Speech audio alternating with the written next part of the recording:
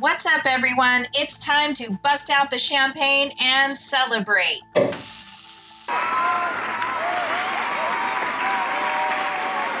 In this episode, we're celebrating our first anniversary with my number one powder coater, husband, and co-host of the Powder Coater podcast, Ross Scott. But that's not all. We've got a giveaway, special announcements, and updates, and we'll also hear from Ross on how he built his shop from the ground up. Learn how and why you'll want to make your next oven an electric one. Find out what supplies he used for his ovens, spray booths, and blasting room. We've got it all, and we'll review what we've learned over the years as well as the mistakes we've made. Get ready to level up your powder coater game.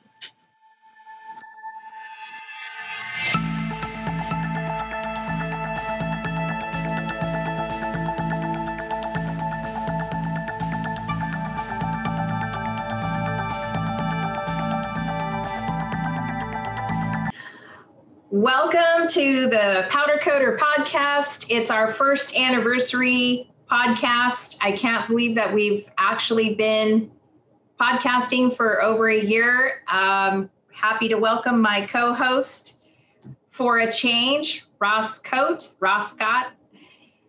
Did you know it was our anniversary, honey? No, I don't pay attention to events like that. Yes, I know. So I'm here today. We're just super stoked to be celebrating our anniversary. I'm going to share my screen here for a second.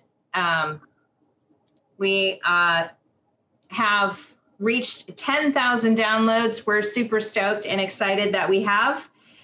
It's a kind of a big deal, I guess, in podcasting. I didn't really know, just trying to create content for custom coders when we first started. But I got a surprise email the other day to say that we reached this kind of mega goal. We're also in the top 10% of all podcasts. So thank you to the community. We also have done 36 interviews and 29 coder news, lots of other bonus material and stuff. It's kind of exciting to be in the situation that we're in and happy to move forward. I don't think we're going to slow down with any content. We may not post as much, but because things are getting busier around the shop. Would you agree, Ross? Yeah, okay. A little bit. Yeah, a little bit.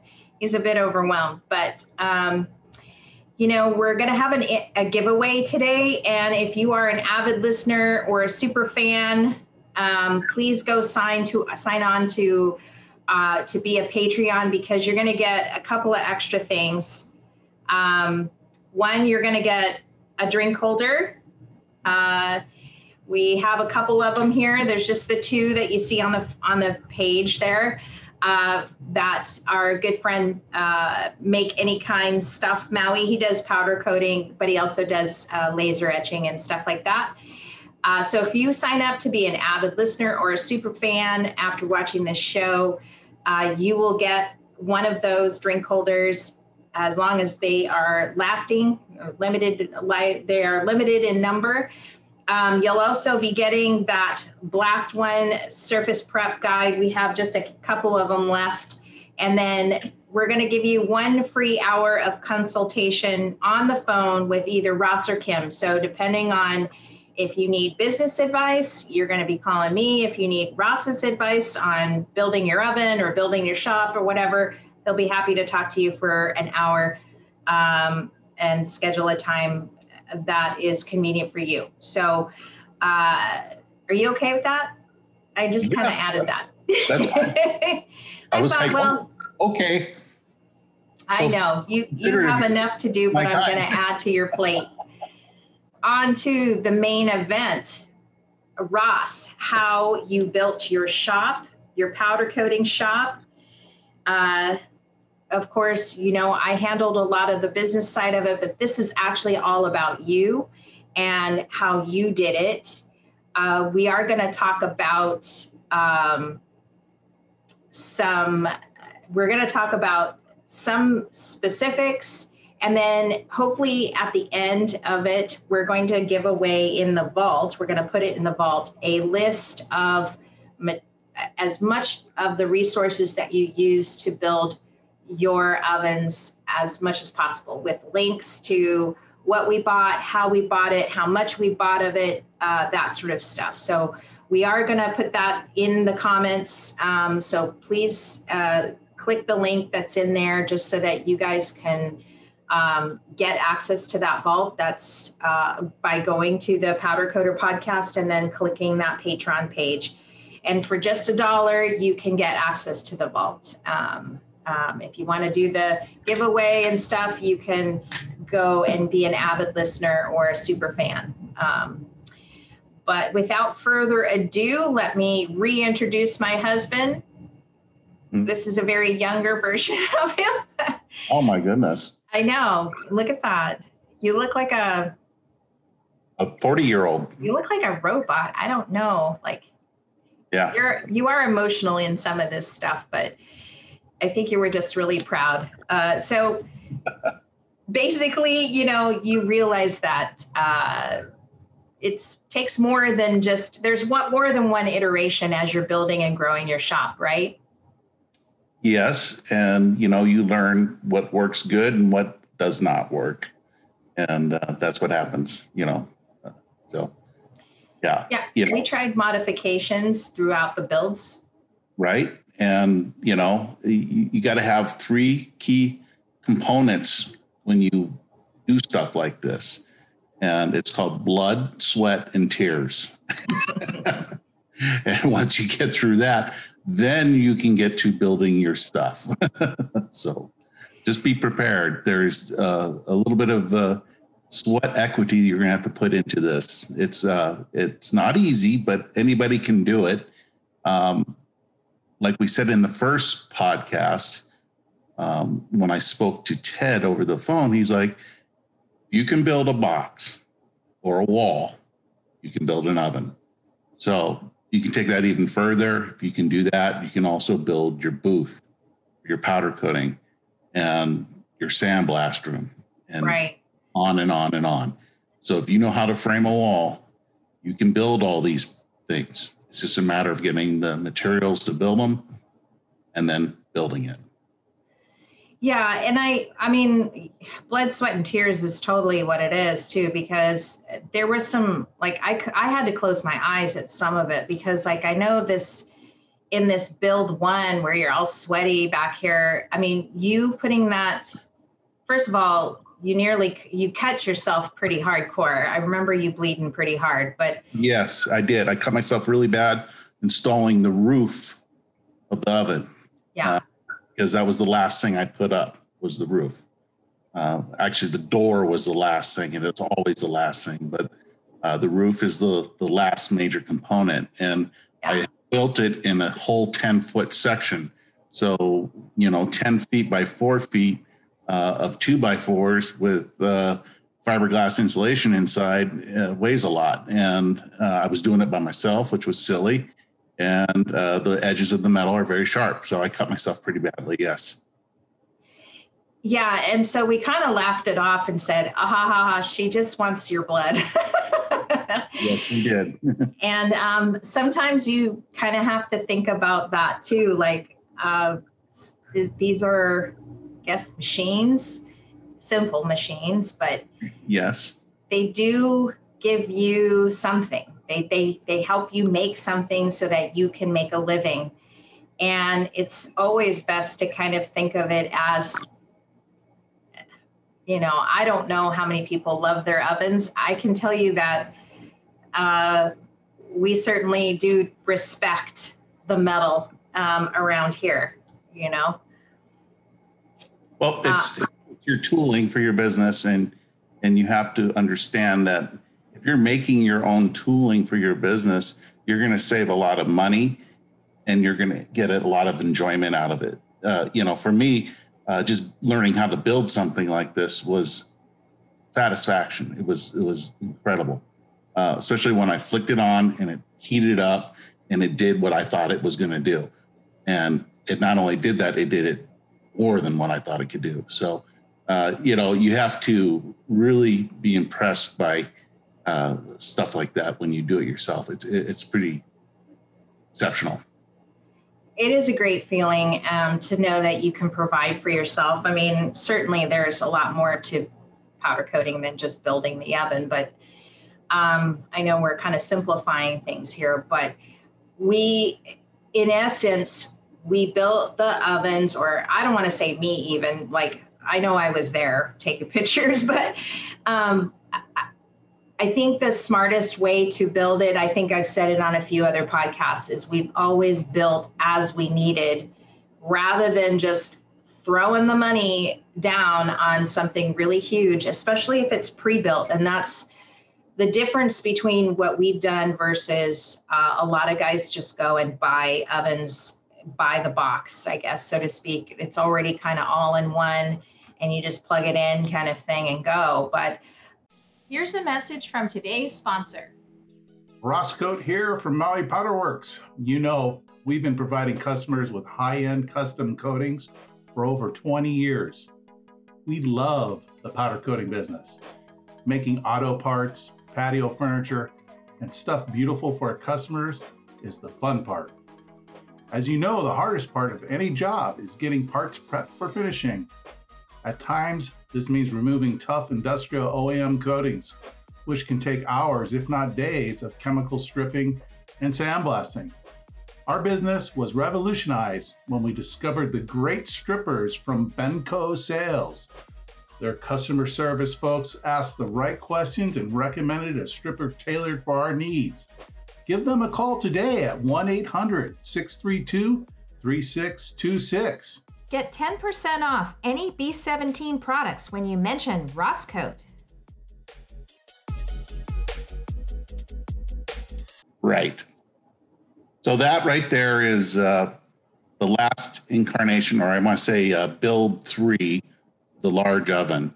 And if you look at the rack inside of the oven, you can see that was the original size of the oven. Right. It was 8 feet high and it was 15 feet deep.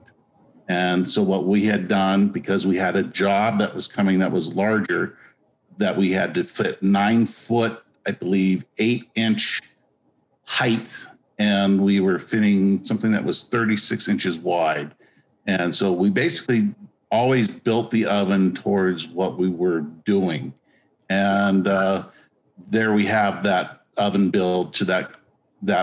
And I had done some changes because the first and second rendition of the oven, I had all the elements on the back wall, and it just made sense to put them all in a line on the floor.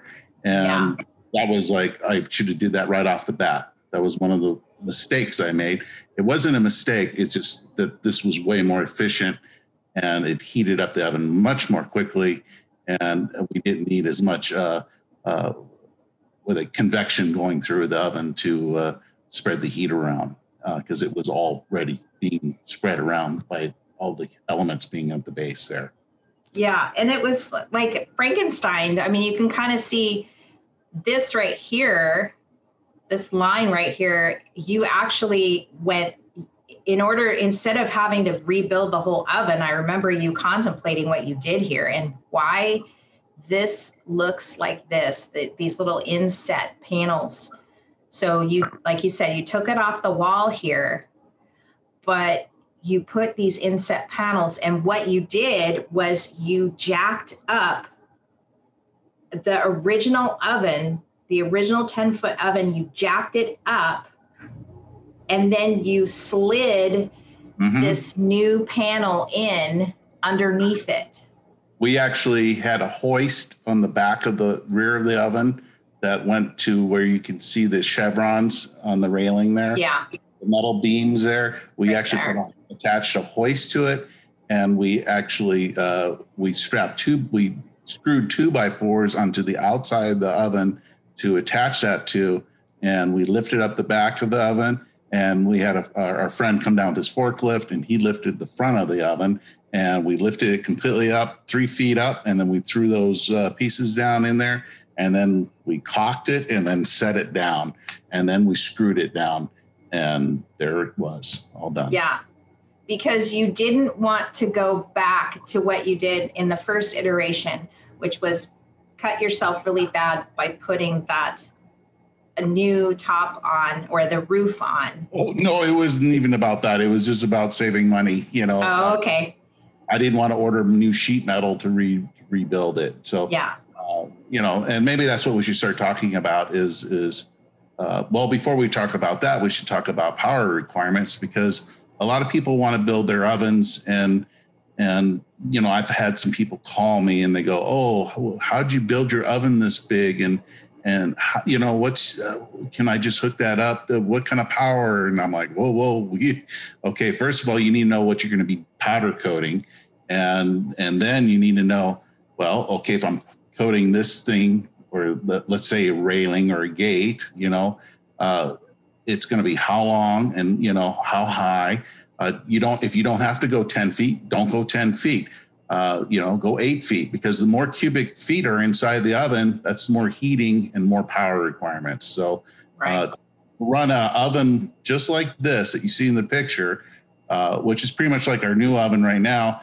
Actually, the new oven's a foot wider. Here's the new oven here. Yes. So you can actually see the old rack. Right. Yeah, it's got a lot of room in there now. So the other one was really tight. And it's and look how much cleaner the new oven looks compared to the old oven, And I built this one completely different than all the other builds, but I still used the same concept. I kept the elements on the floor, but instead of putting them inside the sub panels, I actually just have them right there so you can disconnect it. Yeah. Real simply, if we have to move again, you just disconnect it and off you go. So I made this one much more user-friendly as far as being able to take it apart if I have to move again, because the other was basically destroyed in the move. So. And the other one had, the other old one had elements on the back there, and sometimes we were always kind of it was getting tight there when you had a really large job. You were worried about hitting the back with Yeah. I mean, there's anyway. So let's talk about power requirements for something like this. This oven is 10 feet high and it's 20 feet 1 inch long. So I made it purposely 1 inch longer so I could fit 20-foot pieces in there with no issue. And I'm very glad I did that, because I've already had 2 jobs this year where that happened. So, it's very important to don't skimp out and make the necessary requirements you need for your business. Now, to run this oven, you need 200 amps of power. And that's a lot of power. These ovens will run off single phase, but you can also run them off 3-phase. Basically, you have to figure out when you build these ovens, how much BTUs it needs to heat up the cubic feet. So you just go to a simple calculator, a BTU calculator, and figure that out. So, this one here? Yes. Yeah, this is simpler, huh? 12 feet. There we go. Yeah, that's the one you want to use. Yeah, so let's do... So let's just do our oven, for example. Okay. So its width is 5 feet. Okay. The length is 20. And the height is 10. Okay. And then insulation good. Yes. Desired temperature increase or decrease. Right. So I run my oven at target for 400 degrees. Go ahead, put that in. And calculate. So you need, right. Now, I don't have that amount of BTUs in my oven. I have double that. Oh. So, yes. So, and the reason why is because through the first build, I realized it would get up to temperature, but it would take like 4 hours for it to get up to temperature. This one is faster. So I doubled the amount of wattage. And because of that, it takes about an hour now to get up to temperature. So This is the only thing I want to say.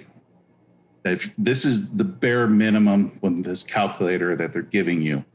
So you can make an oven that big with that amount of BTUs, but it's going to take 4 hours for it to get up temperature. And if you're that just takes all day. So, I like to come in at 7 o'clock in the morning, throw the oven on, and by 8 o'clock, we're ready to roll. So that said, through the builds I've done, I've realized I had to up the wattage. So right. I have, trying to remember how many elements are in there. I can go count them really quick. I got 8 and 9. I have 12. There's 12 in there. Mm-hmm. So there's 6 on each side. Each one of those elements are 3,000 watts. Okay. And we're going to put in there where we bought them from. Okay.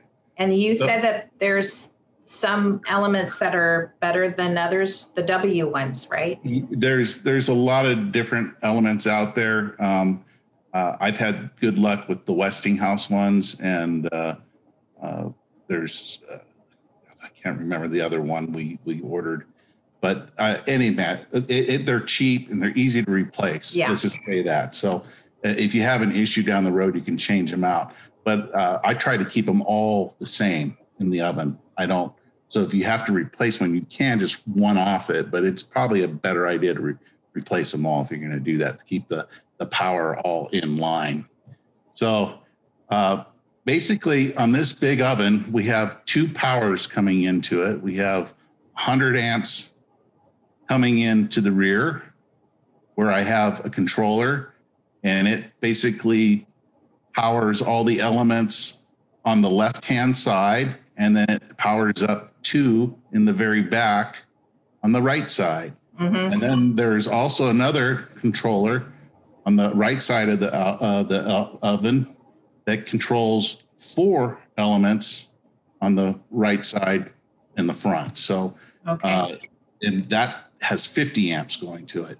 So this is a 150 amp oven, and we have 200 amps at our shop. So I still have another 50 amps of headroom for basically running the booth and the compressor, which is not a lot.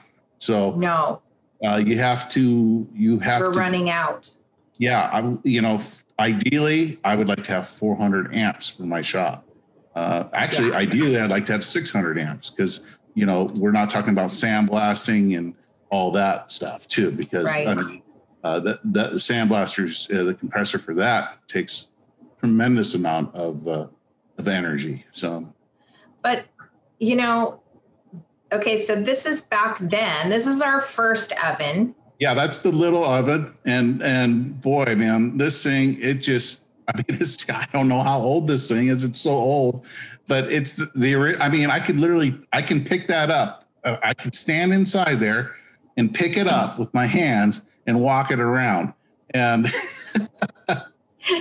I have put that thing in my truck and moved it, and just 50 amp service. That's all you need. Like I said, you can run single phase, 3-phase. It has 4 burners in there, and boom, that thing. What is it? 7? Is it 7? 7 feet high. It's 4 feet deep, and that's 3.6 wide. So you got to remember, whenever you build these things, you have to build it out of sheet metal. And sheet metal comes in basically one size, 4 by 10 feet. And of course, the gauge is very important. And you want to get the right gauge. This is the first one I built, and I believe I built this out of 18 gauge. And it's very heavy. It doesn't flex much. And this actually was built with fiberglass insulation, and it's all original. I have just replaced the PID controller like 3 times on this. And the PID controller, you can see, is on the box there. It's that little square. This thing. Yeah. And those are about $40. So, always have extra.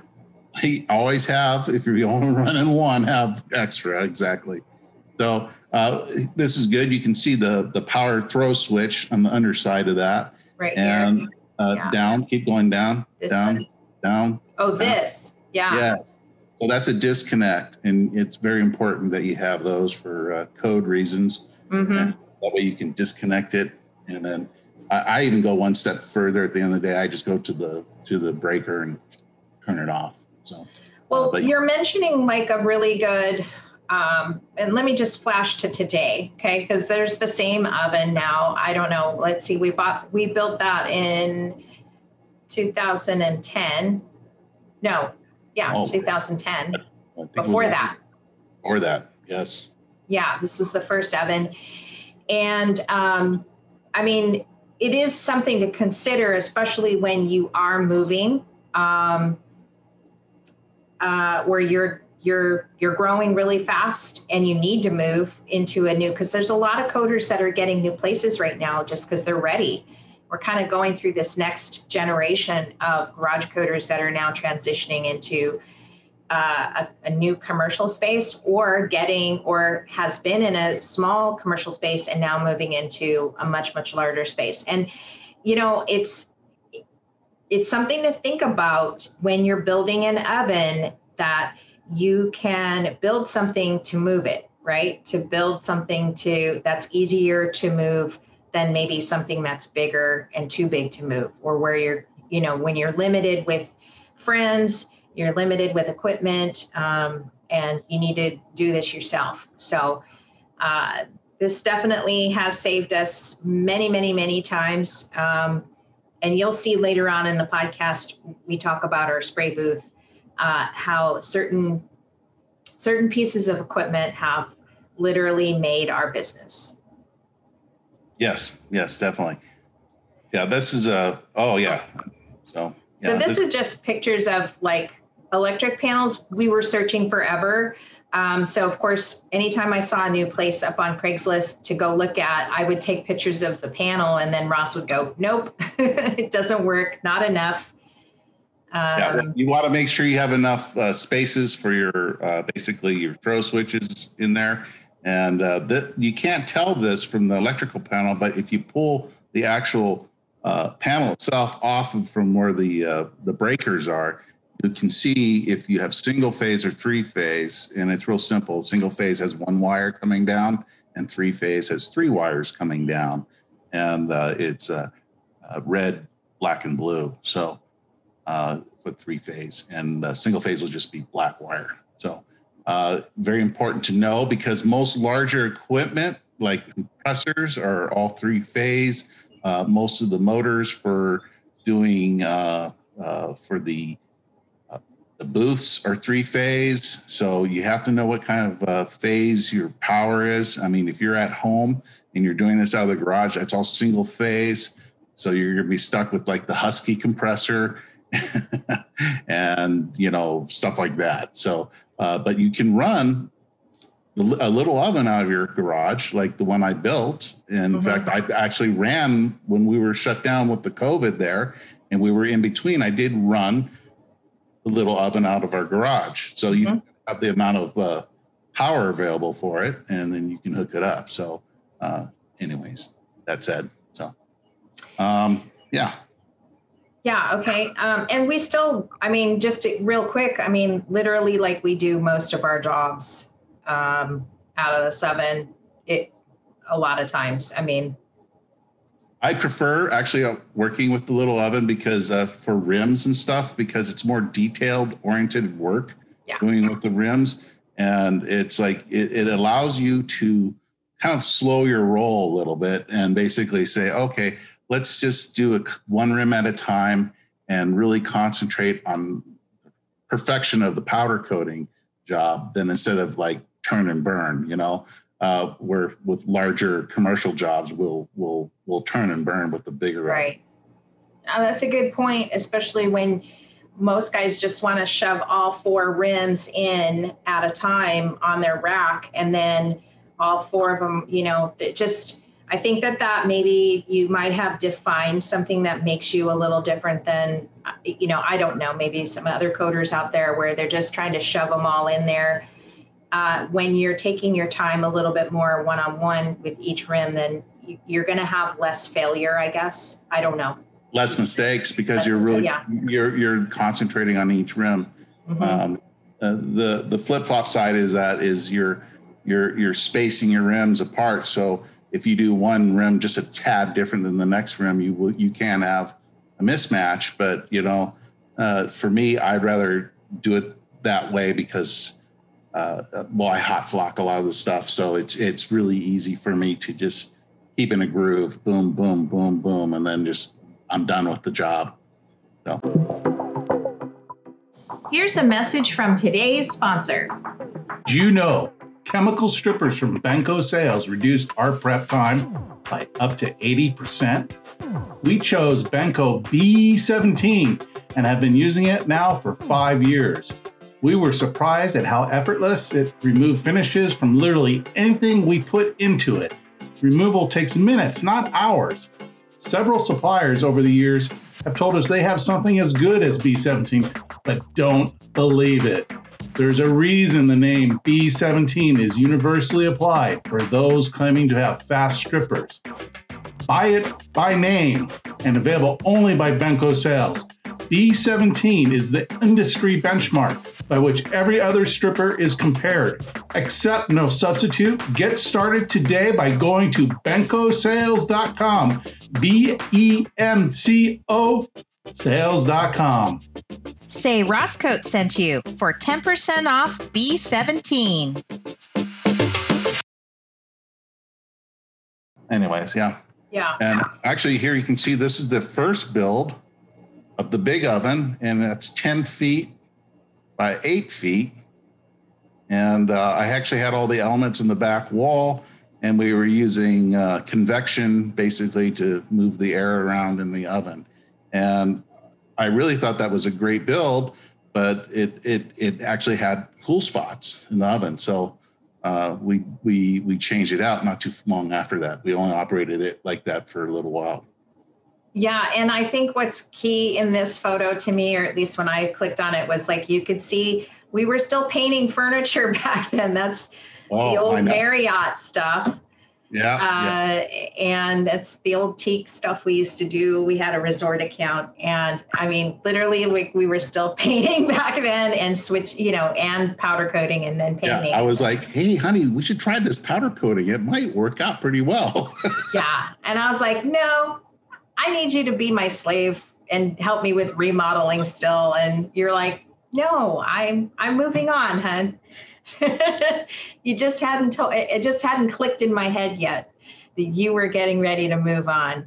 Where are you going next? Okay, good. Just more pictures of how proud you were. And, obviously it was kind of messy because it was getting kind of crowded in the shop because we were both battling for space between our remodeling business and, and then now the powder coating kind of starting to take on, and of course, I don't even think if you look back in here, had you even built the sandblasting machine, the sandblasting room yet? Oh, it was in the booth over here against the wall in the room. Remember? Next to right over here. Where? The left. Remember? Oh, this? Yeah. The closet? The closet was the blast area. Oh my gosh. Yeah. The closet. The closet, yeah. I thought that one went away a long time ago, but the first one was speaking of that closet, which was like about as big as a timeout room for your kid. It was like we bought a siphon feeder from Sears. Eastwood. Eastwood. Okay, that's what it was. It was an actual pressure pot from Eastwood. Okay. And I mean, that thing, we were over that in about 5 minutes because it got so dusty in there, you couldn't even see it.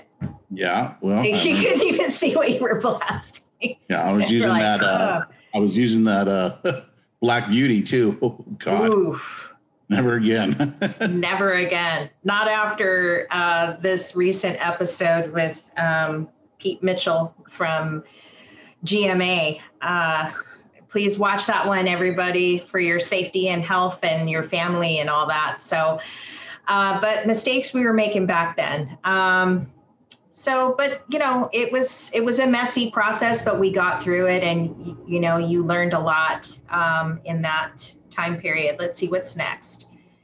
Okay, so this is kind of, I don't know why I put these pictures in. I can see why you did that. So we had the elements in the back and the picture on the left against the back wall, and then we moved them we made the oven go up 3 feet. And there you can see the elements where they will go in those squares where the arrow is pointed. And we were basically finishing that. We still have to put the roof on the top. And we raised the roof because look, it's past. Yeah. You hadn't raised it yet, but no. We were getting ready. Quite an undertaking, yes. And this time you had a friend. Yes, I did. Mr. Ringstad. He's still around. Yeah. So, to top off or cap off what this was in terms of like, you were insetting the panels so that you could even out. Well, okay. And make room. I had to inset the elements because the rack at that time was literally scratching the inside of the walls. It was literally scratching.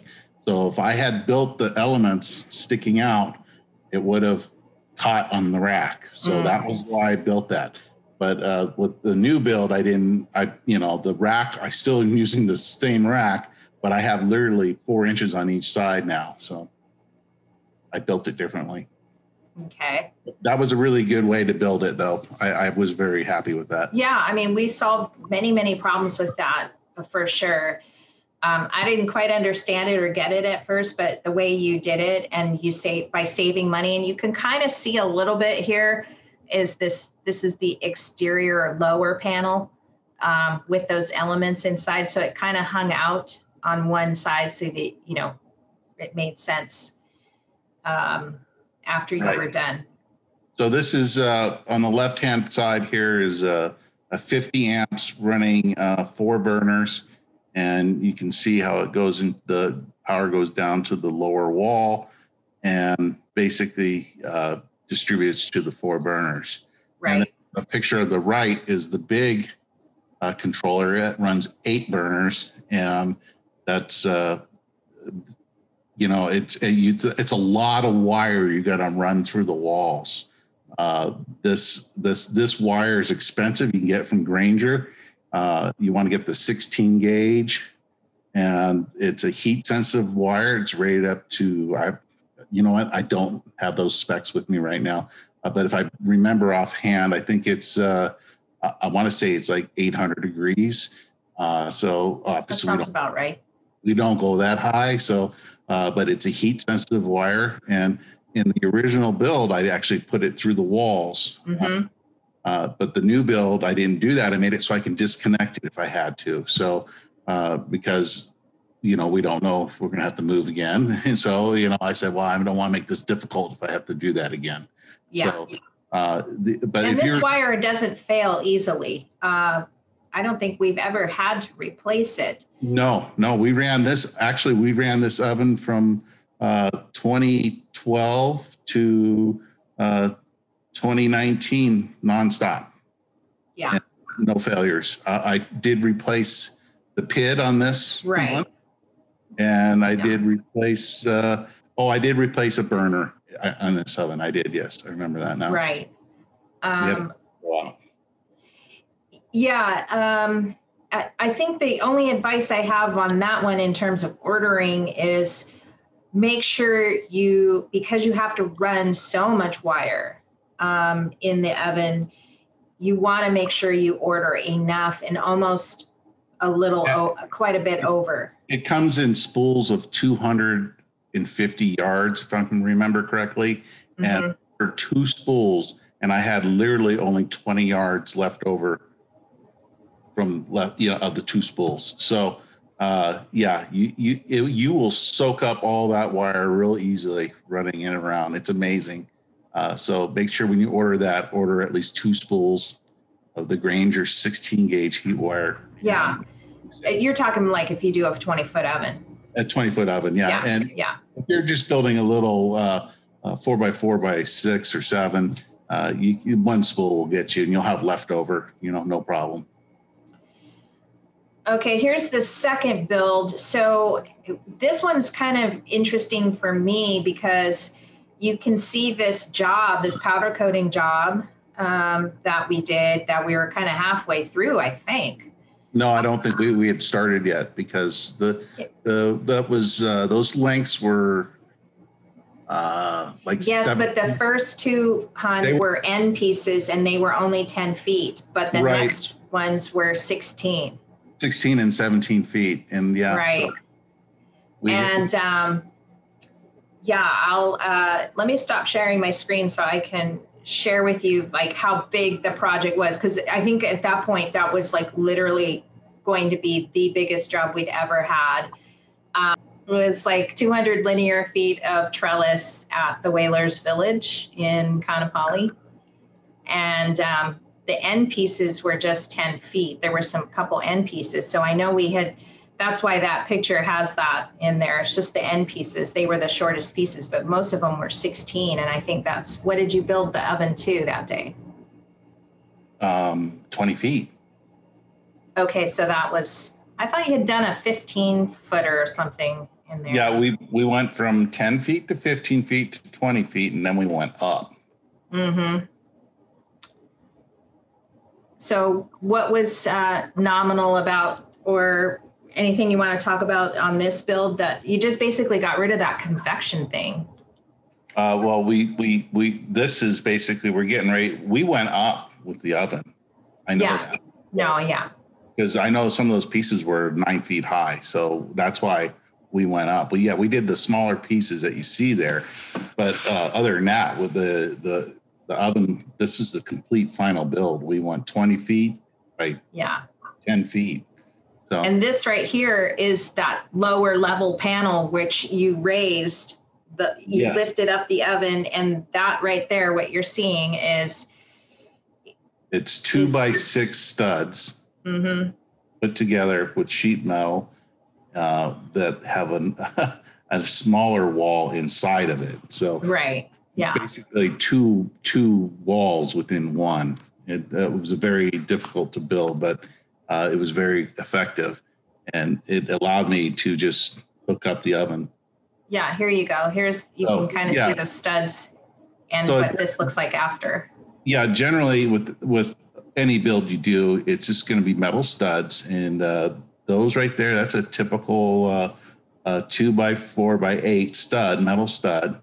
And you just basically, like you're going to build a wall, you put those 16 inches apart and down the length of your build, and there's a couple ways you can put the sheet metal on. You can go lengthwise or horizontally, but I prefer, it doesn't really matter, but sometimes it depends on how you're building your oven. So you have to take these things in consideration when you're building it. And obviously, if it's 4 by 10 feet, the sheet metal, and you build your oven 5 feet wide, that means you have to build smaller sections for your roof to cover the space. Because if the reason I built it originally by 4 by 10 is because I could just put one piece of 4 by 10 top on top of it and set it in place. And, that worked good, but it was a big piece. It was heavy. I needed 3 people to put it up there, and I cut my fingers pretty bad on that. So, anyways, this wood is just for support. You didn't keep it in there. You're just supporting it while you were. Yeah, we were using that for support because there was, it was basically freestanding, and we used a large beam on the top to actually have the forklift to lift it up. And the other ones are just keeping the walls tied together. You can see on the inside there. So. Right. I guess, and did you say how thick the sheet metal should be? I recommend, it just depends on the thicker, the better. But obviously cost has a lot to do this. And I think the the thinnest you want to go is 20 gauge. But what you want to do ideally is be 16 or 18 gauge. Once you go over 20 gauge, it takes 2 people to handle it. It's heavy. Yeah. And that's stuff you have to keep in mind. If you're by yourself, go with the 20 gauge. It's easier to handle. Also, you're going to need some sort of shears to cut the metal. If you have to do, if you're making a 6-foot oven, you have to be able to cut the metal. So there's a couple ways you can do that. You can get some nibblers and nibble it across, do a shock line and do that. If you don't, what I did is I actually used skill saw and I just put a metal blade in it and just chalk the line and cut it. It makes, it's quick, it's fast. Just make sure you wear gloves and safety goggles. Always. Yes. Yeah, I think this was just sort of towards the end here. We hadn't raised the ceiling, but then once we were done with that, this is sort of mid-build, but this was after. Like, it was just huge. Like, after it was done, we realized we were in awe at how big it was. Well, we were putting big pieces in there. Yeah. Nowadays, so let's, because I know you've kind of done a little bit of different stuff in terms of the batting or the insulation. So let's talk about that. Definitely. Well, on all these previous incarnations, I was using just typical fiberglass bat, like Owens, Corning, fiberglass bat, the pink stuff. It's basically rated up to, I think, 700 or 800 degrees. So you can use that. It's cheap. It's easy to put in there.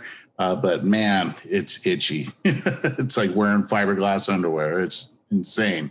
You got to wear gloves and a face mask when you're installing that stuff in. So that stuff is cut just like a normal 16-inch width. So that's why you have to build your walls like a normal wall for a house, because the batting will all fit in those. Right. Good point. On the new oven, I switched. I went from fiberglass insulation bat to what they call rock wool, and rock wool is rated for, I believe, 2,000 degrees, and it's way more dense. It holds heat way better. It is more expensive, but it is definitely worth the price because our new oven gets up to temperature real quick and it holds the heat. I'm totally impressed with the rock wool. So build your stuff out of that. It's real stuff. It's made out of sheep. I'm not sure what it's made out of. I don't know. You're not sure? Yeah, I wouldn't say it. They just call it rock. It looked like sheep. It looks like does. It's some sort of mineral wool. Mineral wool. Maybe that's I'm okay. Not sure exactly what it is, but it's really good stuff. It's easy to cut. It is itchy. It's not as itchy as the fiberglass, but it is still itchy. And good stuff, though. Yeah. So to kind of wrap up the oven and some key points here that you made, and aside from the building materials side, is number one, that first mistake we made with was the cold spots, right? And it really wasn't a mistake. What it was is efficiency. So efficiency, right? So I made it more efficient. The oven by putting it throughout the floor, through the whole oven, made it way more efficient. Heated up the oven much quicker. Heat rises, obviously. So there you go. And it, if you don't, the less air you got blowing around in your oven, the better off your stuff is going to look. So, right. Electric, once it gets going, it is very stable. You don't have hot spots and cold spots like other ovens, and it's a great conduit for doing powder coating, specifically if you're in an area like we are, where propane is all you can get, and it's very expensive to run. So that said, there you have it.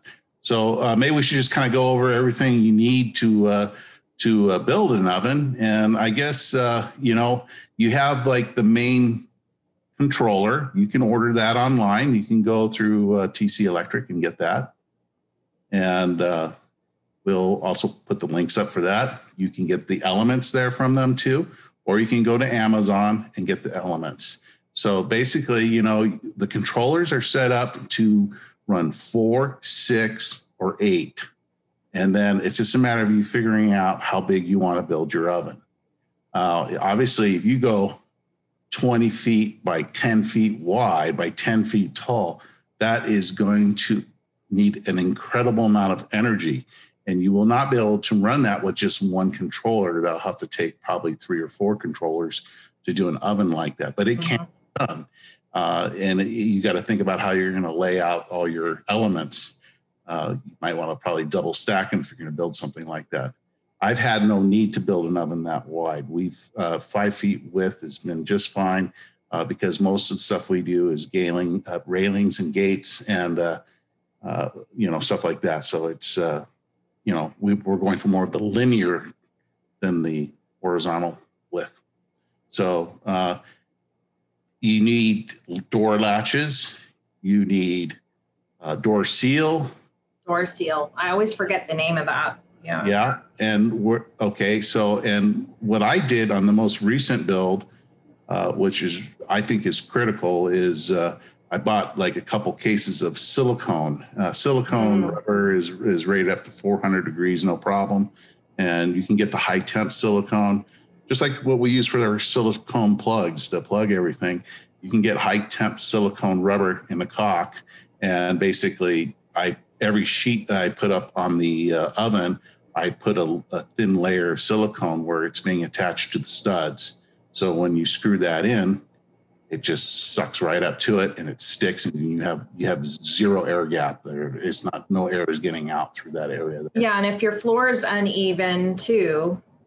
Yeah, we had an extremely in our old shop it was very even, but our new shop that we're in now, the floor was out 1 inch. Yeah. From the back to the front. And so I basically built the walls out, and I put as it became uneven, I was putting 2x4s, not 2x4s, plywood. I started with 1/2 inch plywood, and then I went 2 layers of 1/2 inch plywood. And then I remember at the very end there, I had a 2x4 holding up the edge of where the door was going to go.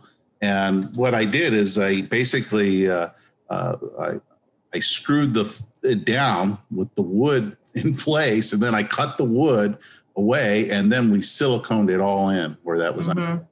But that's only on a very large oven build. You might have that problem. And I don't think you'll have that problem in the mainland because most builders are. This building is old, and I'm sure it's settled. Right. You know, it's just built bad. It could have been just built like that, but yeah, and I guess what we have learned from electric oven point of view, because I know a lot of guys have the propane and the nat gas, is we actually, aside from the fact that we have to pay more for gas, we actually learned how to efficiently build our electric oven. And in addition to that, we're in a commercial space, so we get commercial electric rates, not residential, which is generally cheaper for businesses. Now, at least that is here in Hawaii. I don't know if it's the case on the mainland. Might be a little different there, but I want to show you our electric bill more as we've gotten busier in these last months, now that that our state is becoming more open and more busier. I want to let you know that we made a lot of money last month. We made about $30,000. I think it was a little over that, actually. And I want to show you our electric bill for the month of May, where we did all that business, which is why Ross is so friggin' tired all the time. We basically spent $942. Let's see, where is that? There we go. Can you see that? I think it's backwards. Is it backwards or can you see it? It's there. It's on there. Yep. So you can kind of see the jump. Obviously, we've been getting busier.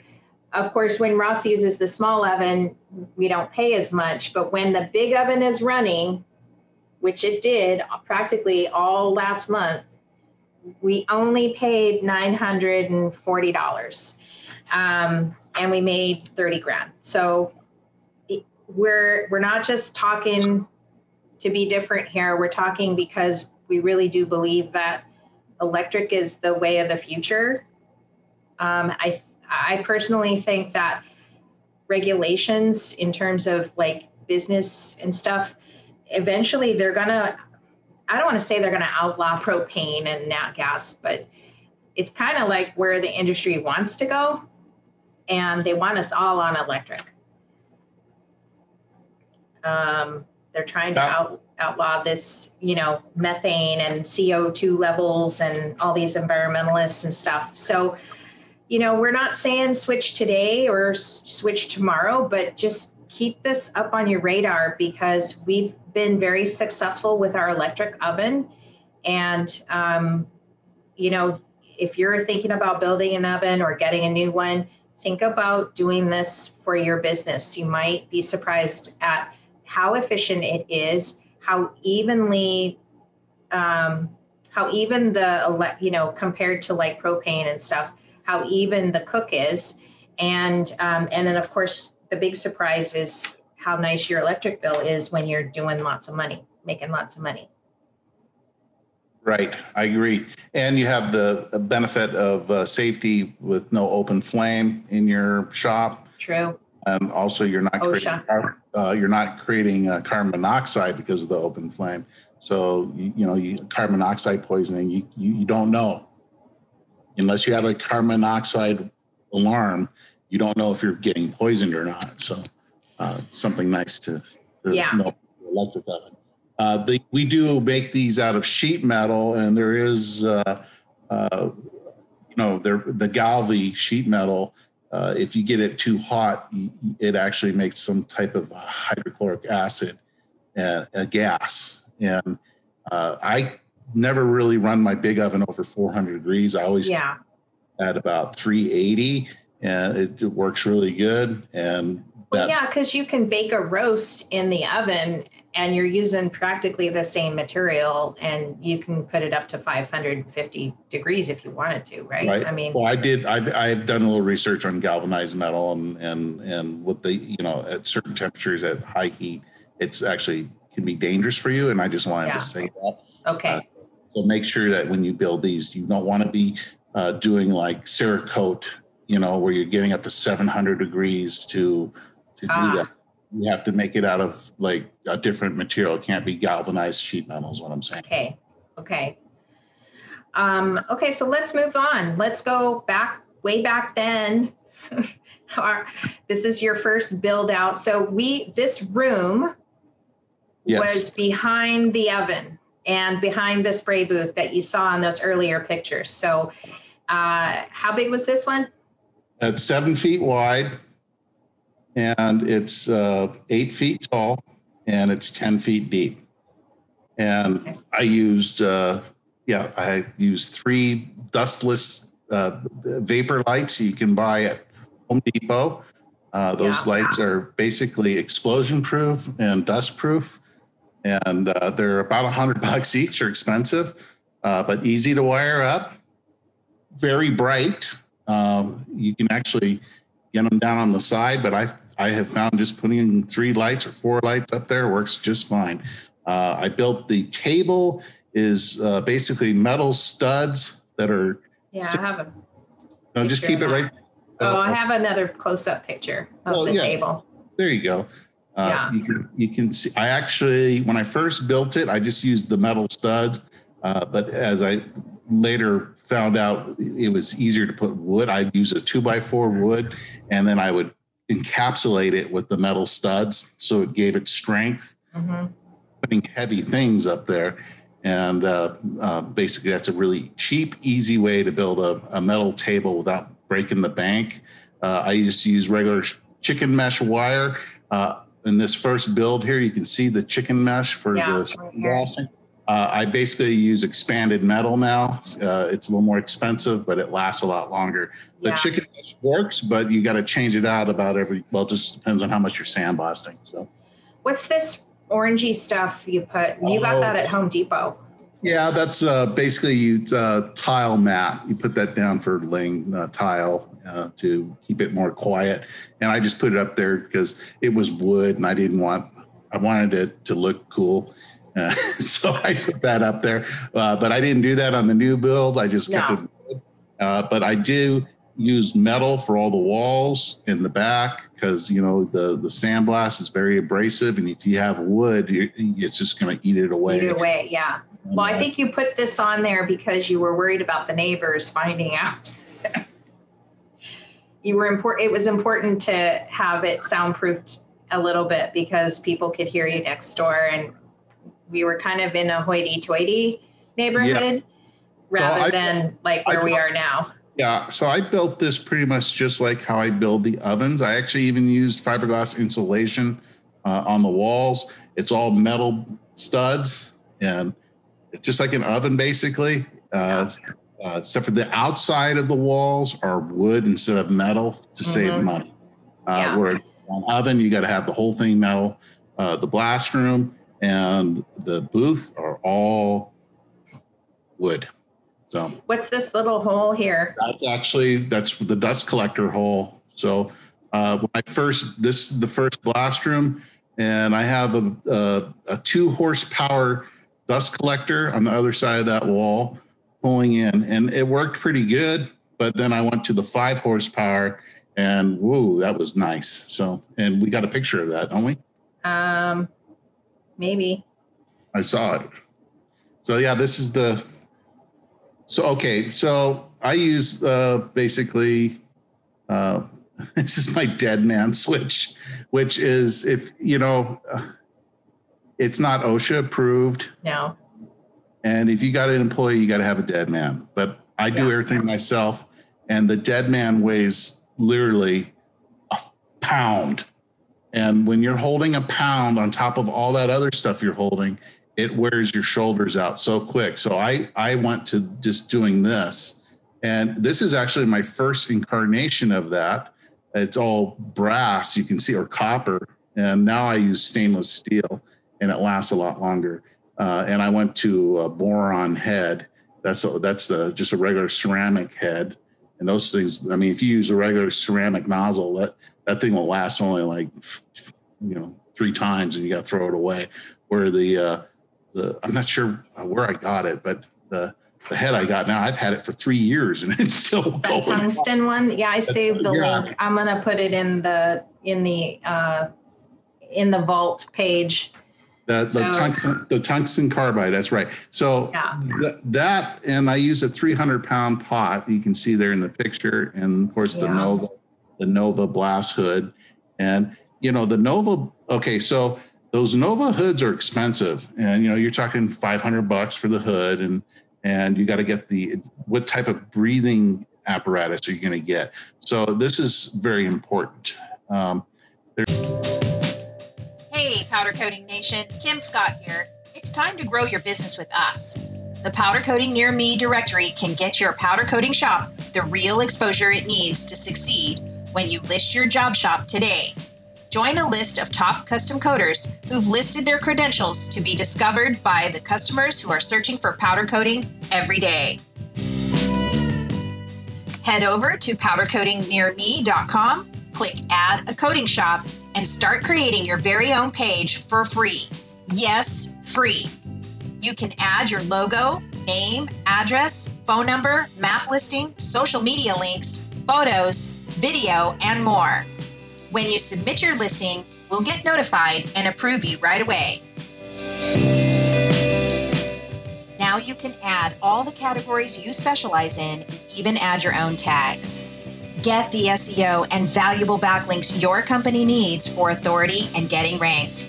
You can even use the link you create and share it to your favorite social media profiles to build legitimacy as a custom coder.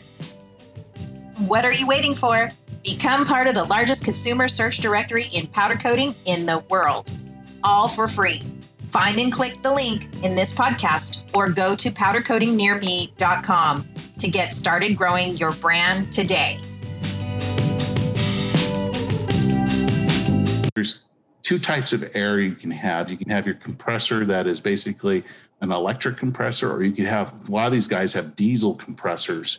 And you have to be very careful. If you're getting your air to feed to your helmet from a diesel compressor or even an electric compressor, you can get carbon monoxide poisoning from that. So it's best just to buy and spend the money. It's like $1,000. They actually make a low pressure volume unit that you can put outside in the clean air of your shop, and then it runs air to your helmet. And that's what I've been running. It works great. I've been doing this for so long, and I've only replaced it once. Mm-hmm. And that's $1,000, and then the helmet's $500. So yeah. And I don't buy the gloves that they sell. Those leather gloves just don't work for beans. I go and get rubber coated gloves for my hands, and those work great. They last forever, and you don't burn through them like the leather. So I recommend that. That's cool. Yeah, we'll put that in the vault as well. It's going to be probably a PDF or something that you can download, and we'll keep adding to it. This is pretty much still the setup I use. It's a 5/32 nozzle. Well, let me see. I think I have an updated picture here. Okay, what's that? That's the 5 horsepower. So I went from the 2 horsepower to the 5 horsepower dust collector, and we put in so the dust comes in from, and it goes into that bucket where the square is, and then it goes to the dust collector. Second, filter. Yeah, the second one, and that works really good. You can go. So this works good for the amount of, you have to figure out how much space you have by cubic feet, and then what type of pressure you're running your blast nozzle, and then you have to figure out the air and how to clear it out. And this is actually right on the money for the size of the room we had. But I know right now I'm actually a little undersized. We need to be up to about 10 horsepower. So because I expanded the blast room. That's our next. And that's our next big thing. This is what it looks like today. This is our today thing. And we actually, just so you know, we actually recycled when we built. We realized we were gonna try to save the old oven and rebuild it when we built this place, this new place. But I think you kind of realized, nah, I'm over it. And so we took the walls from the old oven, and we actually repurposed them to build our powder coating. I mean, our sandblasting booth. Yeah. Do you have a picture of the outside of it? I don't, but you know what? I can add one really quick. It's just like, everything I've been saying, it's pretty simple to build. I forgot to say this earlier on the oven build, but you use sheet metal screws, self-tapping sheet metal screws. Okay. And we need to show pictures of what I use. It's real simple. You don't have to drill any holes. You just put dots where you want to put the thing. You set the drill right up to it, and you're in. So that's how we build all this stuff, is with sheet metal screws. Right. And so the outside of this building is, well, first of all, the outside of the building is of this room is just all wood. Plywood. Yeah. Right. And this was a lot easier to build because obviously it's 8 by 10 by 20. So yeah, I think the only thing I don't like about it is the window is too small. But you use this visqueen, so I can't see you anyways. So you actually built. Why is this visqueen here? Well, because the dust collector is designed for basically a room that's half the size of it. Okay. So that's why I have it there, to kind of keep so that it doesn't get too crazy. So, but as you know, I've been using when I have a large railing that I got to do, I just move the visqueen and blast away. I need to upgrade. and have a more powerful dust collector. Yeah, and that's our next. We're getting ready for that. We're definitely it's the one thing I've learned on this podcast is how important your blast setup is. It's almost more important than your spray booth and your oven. I hate to say it definitely is. You wanna be healthy. You don't want spend the money, buy the nice blast helmet. The Nova helmets are awesome. You don't get any material inside you. Buy a nice suit. I do one more step. Even though I'm wearing this nice suit, I'll put tape around my gloves and my hands and my feet just to keep the stuff from coming into the suit. And I bring a spare set of clothes with me when I'm done. Because it's dusty stuff, and you have to. Gets in there. Your health is more important than anything. So. And I want to talk about that for a second, because I did talk about it on this previous episode, episode 36 with Pete Mitchell, and we kind of talked about beryllium, but I want our listeners to hear from the horse's mouth what it feels like to not feel good. If you're coming out of the blast room and all of a sudden you feel like you're achy and like a cold is coming on, you're sick. You just got some type of beryllium poisoning or something. That's what it feels like. It's like, oh, I don't feel so good, and you get achy and joints hurt. It's like you're coming down with the flu. You're coughing. I had when we first used the Black Beauty, I got super sick. I remember I was down for like 3 days, and so you don't want to use that. And I just stay with Garnet. Garnet works really good. I'm very happy with it. It cuts everything from rusted surfaces to stuff that's been painted. Now, obviously, if you got something that's totally powder coated, I don't think there's anything that can cut through that. I mean, I've used a lot of stuff, and I have not come up upon a product that can cut through powder coat. And we just strip it. We strip it. That's just the way it is. If somebody brings me a big beam that needs to be stripped, I strip it and then I sandblast it. But if you're going to go there and sandblast something powder coated, it'll take you days to get it done. Well, you don't want to be in there longer than you have to. No, and that's another thing. It's even with all the proper equipment, you only want to be in there probably 2 to 4 hours at the most. Yeah. And stripping sucks. I mean, it's smelly and it's nasty, makes your stomach churn. Yeah. So, So anyways, just have that proper ventilation. The build of this is real simple, and it's the same thing. You want to just make it airtight. Obviously, you do need, with the blast room, because you're sucking air with the dust collector, you need to be able to have air come in. So make sure when you build your room, you have some type of intake. Like, for example, you can see in the picture on the left at the very back of the wall. Yeah, that's the air basically getting sucked from the dust collector. Yeah. I made this with basically 4-inch PVC piping that goes to the dust collector. And you saw the other picture of the dust collector, so you can kind of. Here's a tiny little. I think this is maxed out, but you can kind of see the bottom of it right here. Now, on the old build, I had 2 holes in the roof at the entrance of the booth. But on this build, the door actually has a 1-inch gap at the bottom, so it allows the air in. So. Okay. And full disclosure, here is a big stack of 10X that we had just gotten. So when this picture was taken, we were trying out the 10X product, which we still have. And we use occasionally. It's not our go-to, but I think everybody kind of knows that now after episode 36. But anyways, it's just kind of ironic. We're talking about blasting and beryllium and safety and your blast setup and everything. And here's a big stack of it, of 10X. So just pointing it out in case anybody wants to call me out. All right. I love this. This is the money maker because we've owned this thing since 2004. We got it December of 2004.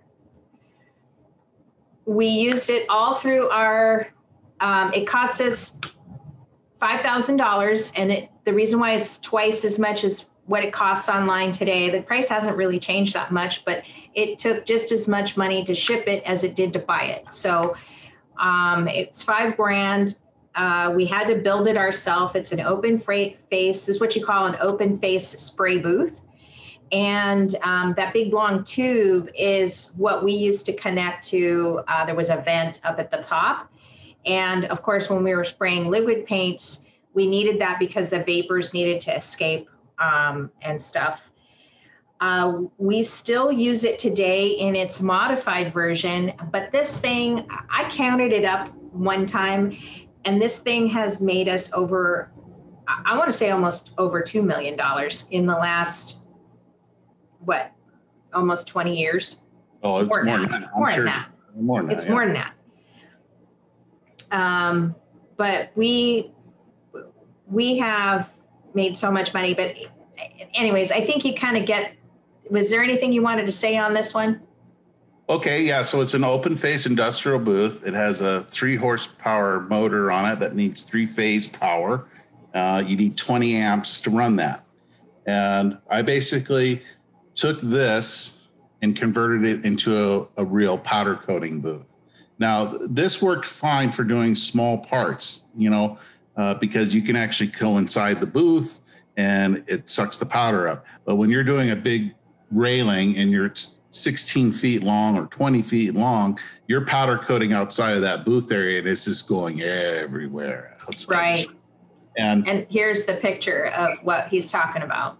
So yeah, I built this, and here we go with the explosion-proof, dust-proof lights. And it's just basically all electric Galvy piping for the electrical. That's the original booth in the back.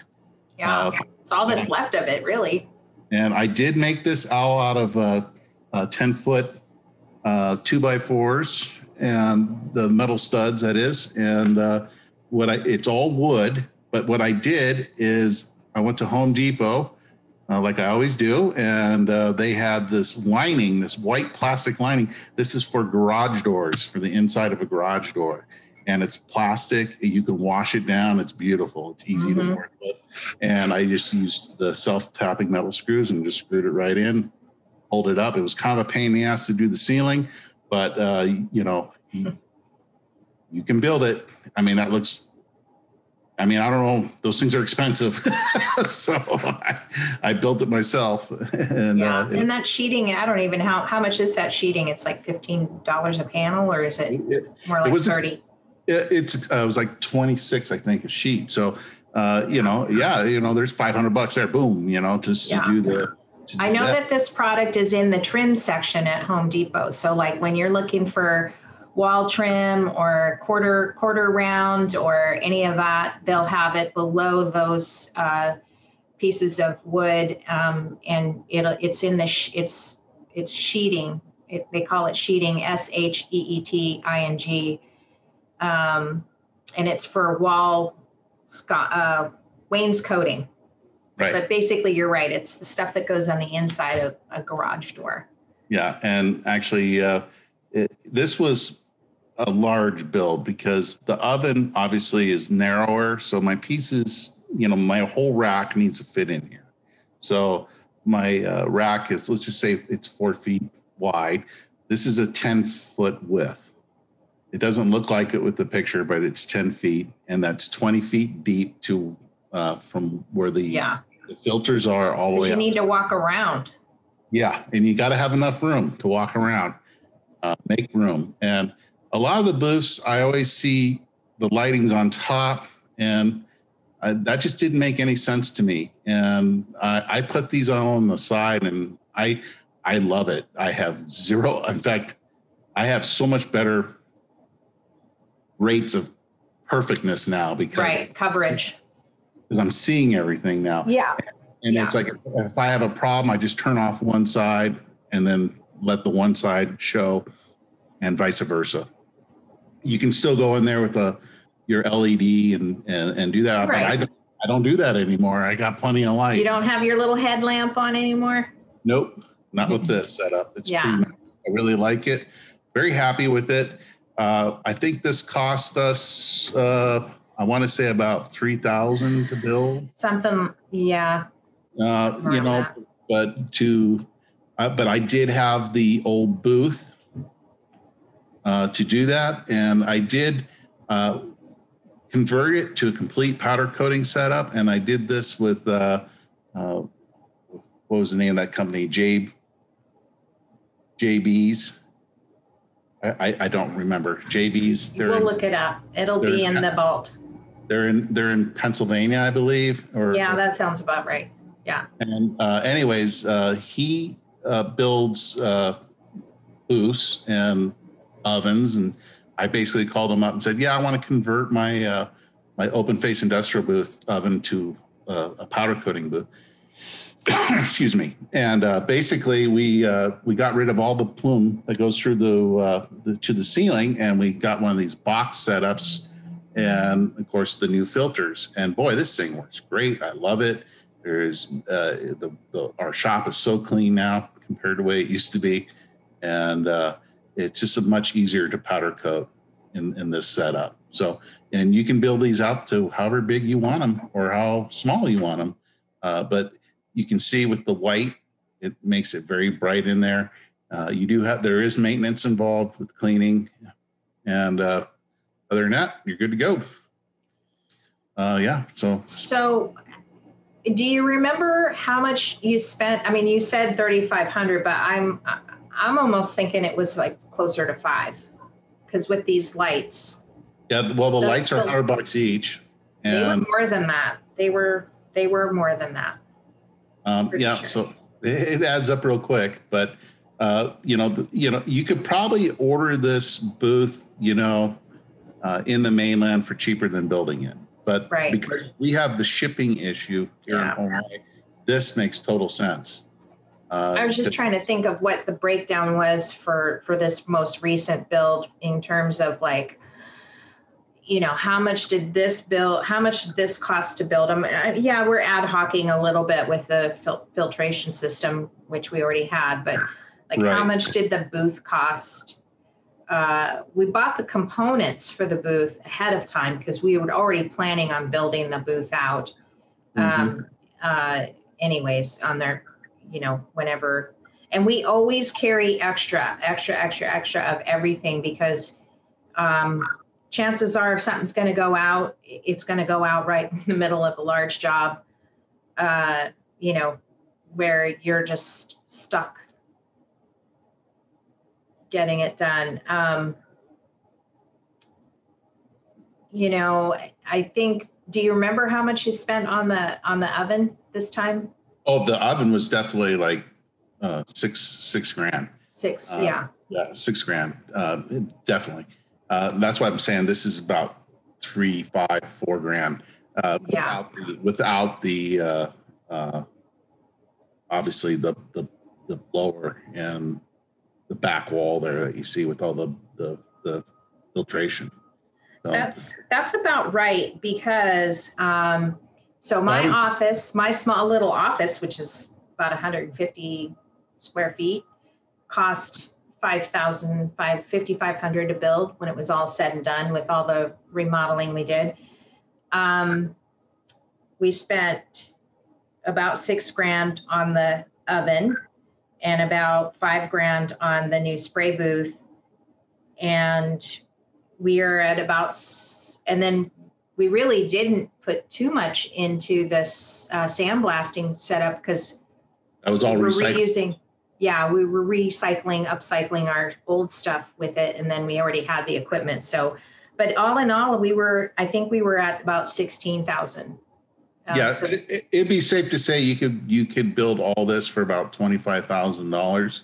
Yeah. And you're off to the races. So there's other components you'll need like a compressor and stuff that you have to add into the mix, and which is expensive, and the dust collector and stuff like that. So a good 10 horsepower dust collector is going to run you about 10 grand, and a good. It's not cheap getting into this business. And you need, I think, pretty much a minimum size compressor for sandblasting, you need, at least 30 horsepower. So that way you can run a 1/4-inch nozzle, and that's going to cost you $5,000 minimum. Yeah. So, definitely, at least that. But the number one thing, check the electric panel. Yeah. Number one thing. If you guys are really thinking about getting into this business, you need minimum 200 amps. I mean, at a minimum.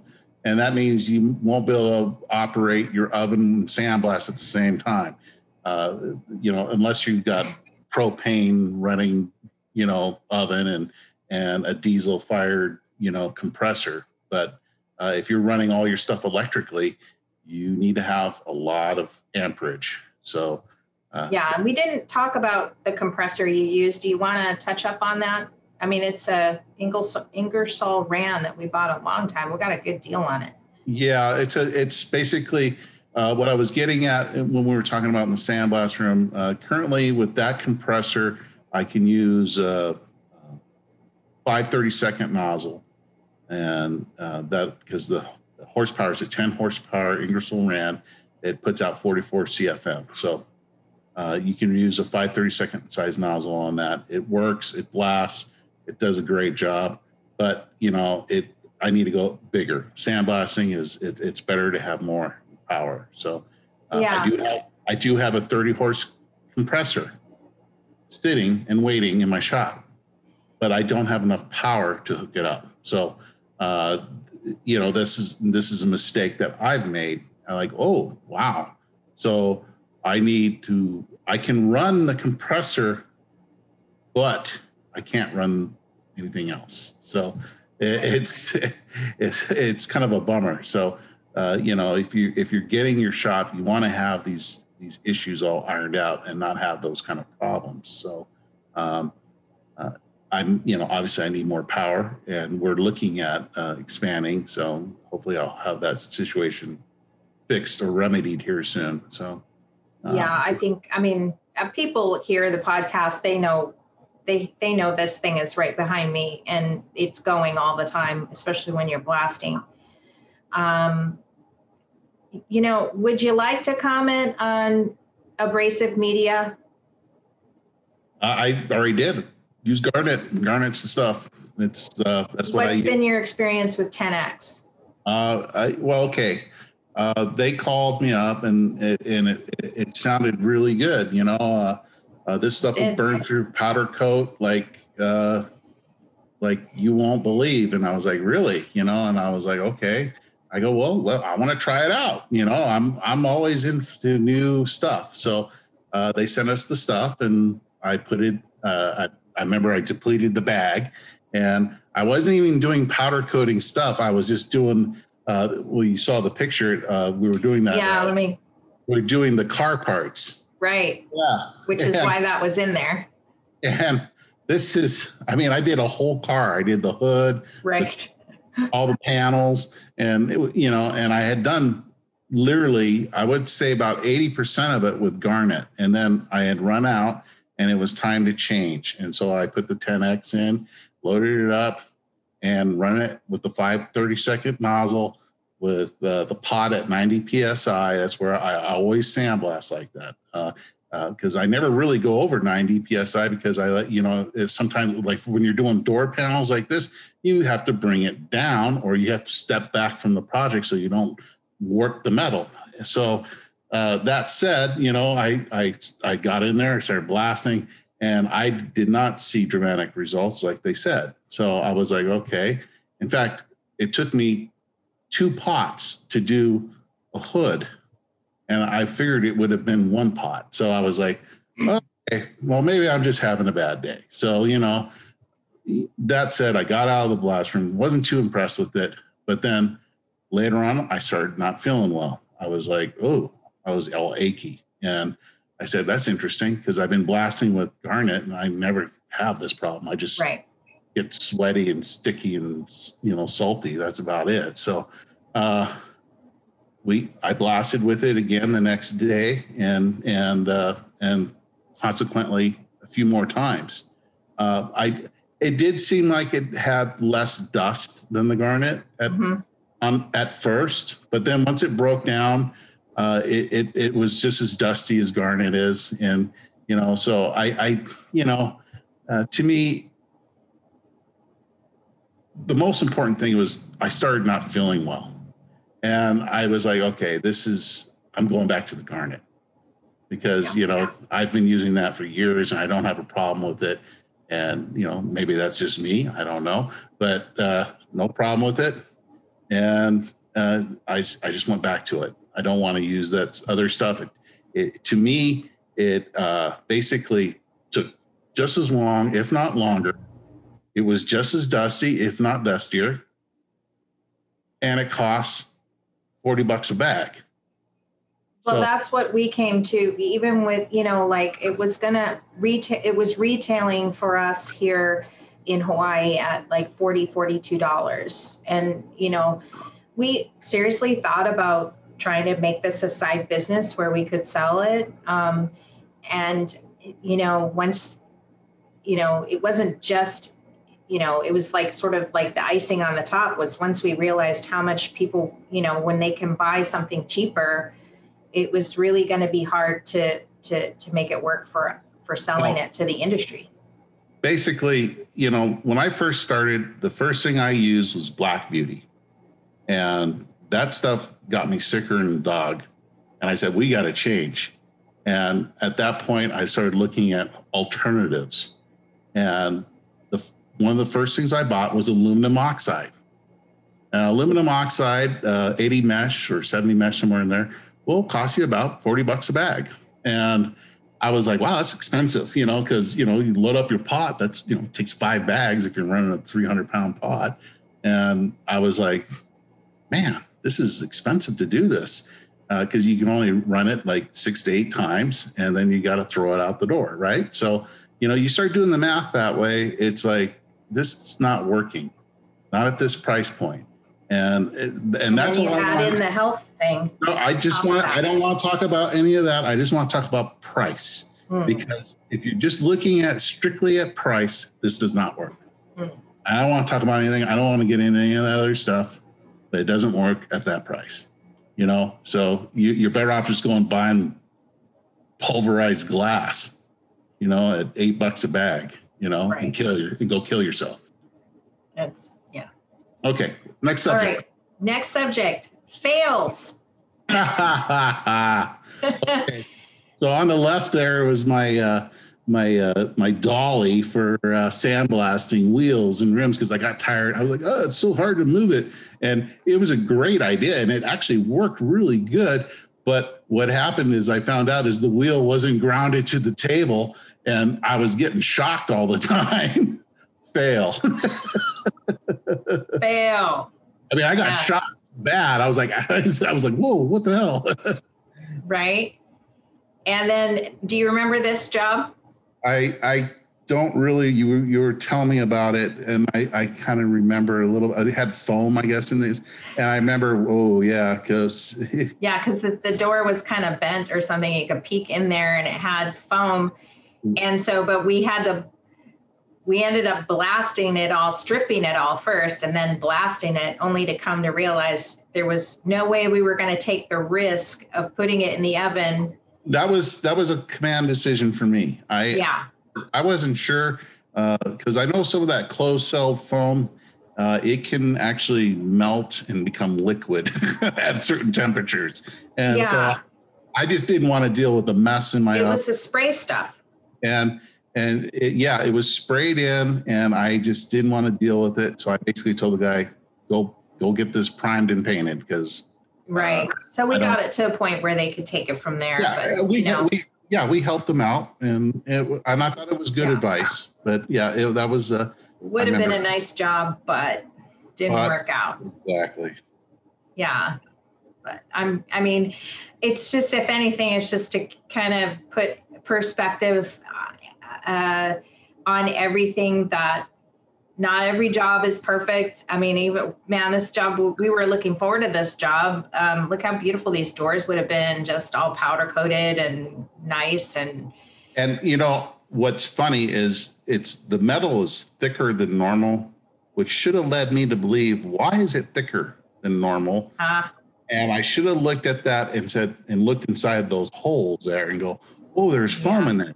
But I didn't do that. I just said, I was just so happy to get the job. I was like, yeah, let's. I didn't look at that. So, I think the moral of the story is basically you want to look at your job completely before you take it. Make sure that you got a place to hang it from. Make sure the metal is sturdy enough that it doesn't flex around and do weird things. Oh, we just had that fail. I should probably put that one up. Yeah, exactly. So these are things you got to think about when you're doing these jobs, because they can come back and bite you or create problems in your workflow. Yeah, that was the first time that I actually saw the warpage on that really thin sheet metal. So we had some HVAC material come in bent. It was bent in, I guess they bent it that way. It's trim pieces in this condominium that they're remodeling. And it was just the heat. It was the heat.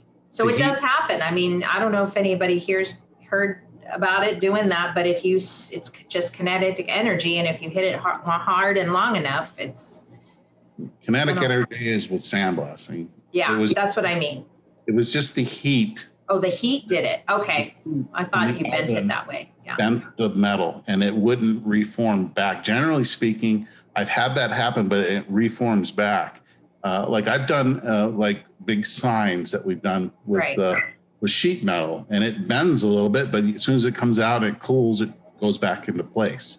But this did not happen with the HVAC stuff that we were doing. So yes, that was something I was like, that was a fail that just recently happened. Yeah. One of the other stories is, remember when we had that pretty big jobber come in and they were doing that Chapango, remember, and they picked out this nasty metal that was sitting out. Old metal that was already basically, it looked like it was on the bottom of a boat that was all electrolyzed. I mean, to the point it was pitted beyond belief. And they were like, we want to use this sheet. This is the only sheet on the island. And I said, this is bad metal, guys. And, I sandblasted it clean, but it still didn't matter because the pitting was so bad that when we heated it up, where all those pitting, it just bent. Bubbled and bent, and bubbled. Oh, yeah, that's right. And then on top of it, the designer picked an interior powder, which never in Hawaii do you pick an interior powder. Well, I told them that too. I said, where's this going? And they're like, oh, in the hallway, it's in the shade. Yeah, no. Nothing's in the shade in Hawaii. No, even when it's in the shade. Yeah. Well, that about wraps it up. I mean, if you guys have a situation where you want to talk to Ross, again, go back to become a patron and you'll get 1 free hour. This is just a limited time only. If you sign up to be an avid listener, we're going to give you a 1 hour free talk on the phone, chat with Ross if you've got any booth problems, powder coat problems. I just want to basically reiterate here that if you have just general building skills, or you know how to use a drill, and you know how to use a level, and you can build an oven. You can do that. You can do it yourself. But if you don't have those basic skills, don't try it. It's a headache. It'll be a headache. But get some help. You can get some help. Yeah, you can actually, if you got a friend that knows how to build a wall, get them in there, and it's real simple. We'll put all the links for you to buy all the stuff. It's stuff you can get right off the shelf. Some of the stuff you have to special order, like the controller, the door latches, the wire for the elements, the door seal, and that's pretty much it. Everything else, you can go down to Home Depot. You can get this metal studs. Your Home Depot in the mainland will probably have sheet metal, but if not, you go to a HVAC specialist or a sheet metal dealer, and they can sell you the sheet metal. Try to get it at anywhere between 20 gauge to 18 gauge. You can get as heavy as 16 gauge. But keep in mind, you're going to have to carry that stuff. It's heavy, very heavy. For doing like a 4x4x6 oven, that's 11 sheets you'll need to do that, and 4 elements and 1 controller and 50 amps of power at your shop to do that. And you're off to the races. You can have that literally built, you and a friend in a 30-pack, and you can have that sucker built in a weekend. 30-pack. That's how I built mine. It's funny. I didn't see any of the cans in the pictures. I was like, where'd all the cans go? I know. Where did they go? I don't know. I don't know, but I needed earmuffs with all the noise that it created and the worrying about you building it and cutting your finger or doing this and that. You know, it is dangerous work. Just you have to be very slow. You have to be careful. The sheet metal is very sharp. You're obviously going to use tools to cut, and unless you're building at 20 feet, and then you don't have to do any cutting at all because all the sheet metal is 10 by 20. Right. Yeah. So actually, there was a little bit of cutting for the roof because I did a 5-foot width. Right, so I made the roof, and that's another thing I didn't talk about is the roof. There's 2 ways you can set the roof in. You can set it inside the walls, or you can put it on top of the walls. Mm-hmm. And when I first built both, all the ovens that I've built where the roof was inside the walls, but on this new one, I built it on top. I laid it down, and it was really easy because we just had a forklift come in and just set everything down on top. And basically we used silicone and then we'd screwed it down and then put the top piece of sheet metal down on top of that to seal it after we put the rock wool bat in. Yeah, that thing, that's crazy. I mean, I think I was a little skeptical at first because we'd always used that other stuff, the fiberglass stuff. And I'm like, why are you changing this? I'm not sure this is, and you're right. It's twice as fast as that other oven that we had. It's twice as fast, and it holds the heat. And I mean, I used to really have to push it to get it up to 400 degrees, but now it gets up there, boom, no problem. And which is always kind of the pitfall for why people don't want electric, right? Is because propane can get like that in 15 minutes. But it is, and it's quick. And I'm not going to lie, propane and natural gas is quicker getting up to temp. And I'm just, these are factors that I had to deal with being in Hawaii. And, I did actually modify the small oven for a time that was half electric and half propane. I put a couple of propane burners in there just to see how much it would cost to run it. And that's right. You did that. It blew me away how, it was like, oh my God. It makes the job go a little faster. It got the oven up to temperature quicker. But once the metal is heated, the electric is just as fast. So that's what propane's really cool for, is that initial getting it up to temperature. So, when I have a big job and I know I need to go in early, and I just go in and the first thing I do, I walk through the door, I turn on the oven, boom. And then it's like, have a cup of coffee, Yeah. Hang stuff. Check out the news feeds and, then hang stuff. Right. Exactly. Right. So, prep it and stuff, probably people don't know this. I'd be surprised if they did, but, our state is doing this. I forgot the name of the initiative, but basically we're one of the most, I don't know how to say it. It's just like our goal is by 2045, or is it 2035? We're going to be like 0 point, basically, like electric only. Yeah. And it's part of this liberal agenda with the Agenda 21, basically the Green New Deal. And if they keep continuing, they basically have said in their white letters that basically anything that's gas is going to be outlawed. So that's a scary thing for voters, because everybody runs gas, and basically going to be solar and nuclear is what they're saying. Well, yeah. So basically, if you go completely with a PV system on your roof, Yeah. and you really go, like if you're in Vegas or Arizona where the sun is great, you can put, just as long as you have the amperage in at your building, you can put a solar array on the roof and have almost 0 point cost to run your business. So Yeah. besides Something we've always wanted to do here for sure.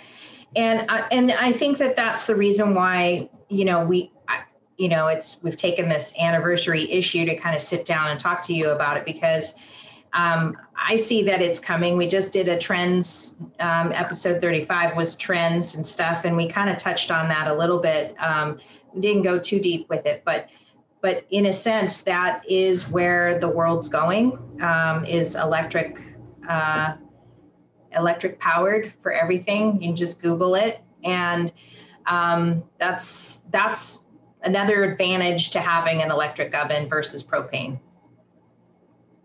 Yeah, it is. And it's just one of those things, nobody really makes them. So, Yeah. they're small manufacturers, but there's nothing big out there. So it's pretty simple to do. You can build it. There's no rocket science involved. It's just a matter of having the amount of amperage, and you're building a box that holds heat, and, just build it out of good quality materials, and it'll last a lifetime and give you lots of money running through your doors. Yeah. Well, I hope you get to be on the podcast more often, but I don't know, with the long list on the wall of all the jobs you have to do, I'm happy that you got to come on the anniversary issue for sure. Get you in here as much as possible, because you have so much to share. And if you want to, talk to Ross or whatever, just sign up for the Patreon thing, and we'll give you an hour. That's part of the giveaway. And, if you need something more than that, we'll make ourselves available. Just email us at info@mauipowderworks.com. And you can speak to us kind of more on a consulting basis if you need something more than that. Yeah, I think I still have all my notes on all my builds. I've always kept everything. So it's like, I already knew it takes 11 sheets to build a small oven. That number sticks out in my mind. It's like 11 sheets, So I think it was 28 sheets for the big oven. So, these are things you got to figure out how much materials you're going to need. You can literally figure out everything you need by how long your oven wall is going to be. So you can just figure it all out. You'll know what your cost is. You can just look at the cost online and go, oh, wow, this is only going to cost this much. And don't forget to use that scrap for your sign. Yes. Put your sign up. Oh. With the extra scrap metal left over from the build, save the piece, powder coat it, and then put it as your sign above your door. Yeah, definitely make your own sign. Because that's the ultimate. People come up to me and go, well, who did your sign? I go, I made my sign. Why would I want to go to a sign maker when I can powder coat? We got the vinyls made, but we put them on. So, yeah. Awesome. All right. Well, thank you for coming and joining us today. Ross Coat here, Kim Scott here. Have a great day. Thanks for sticking around for a whole year with us. Aloha. Adios.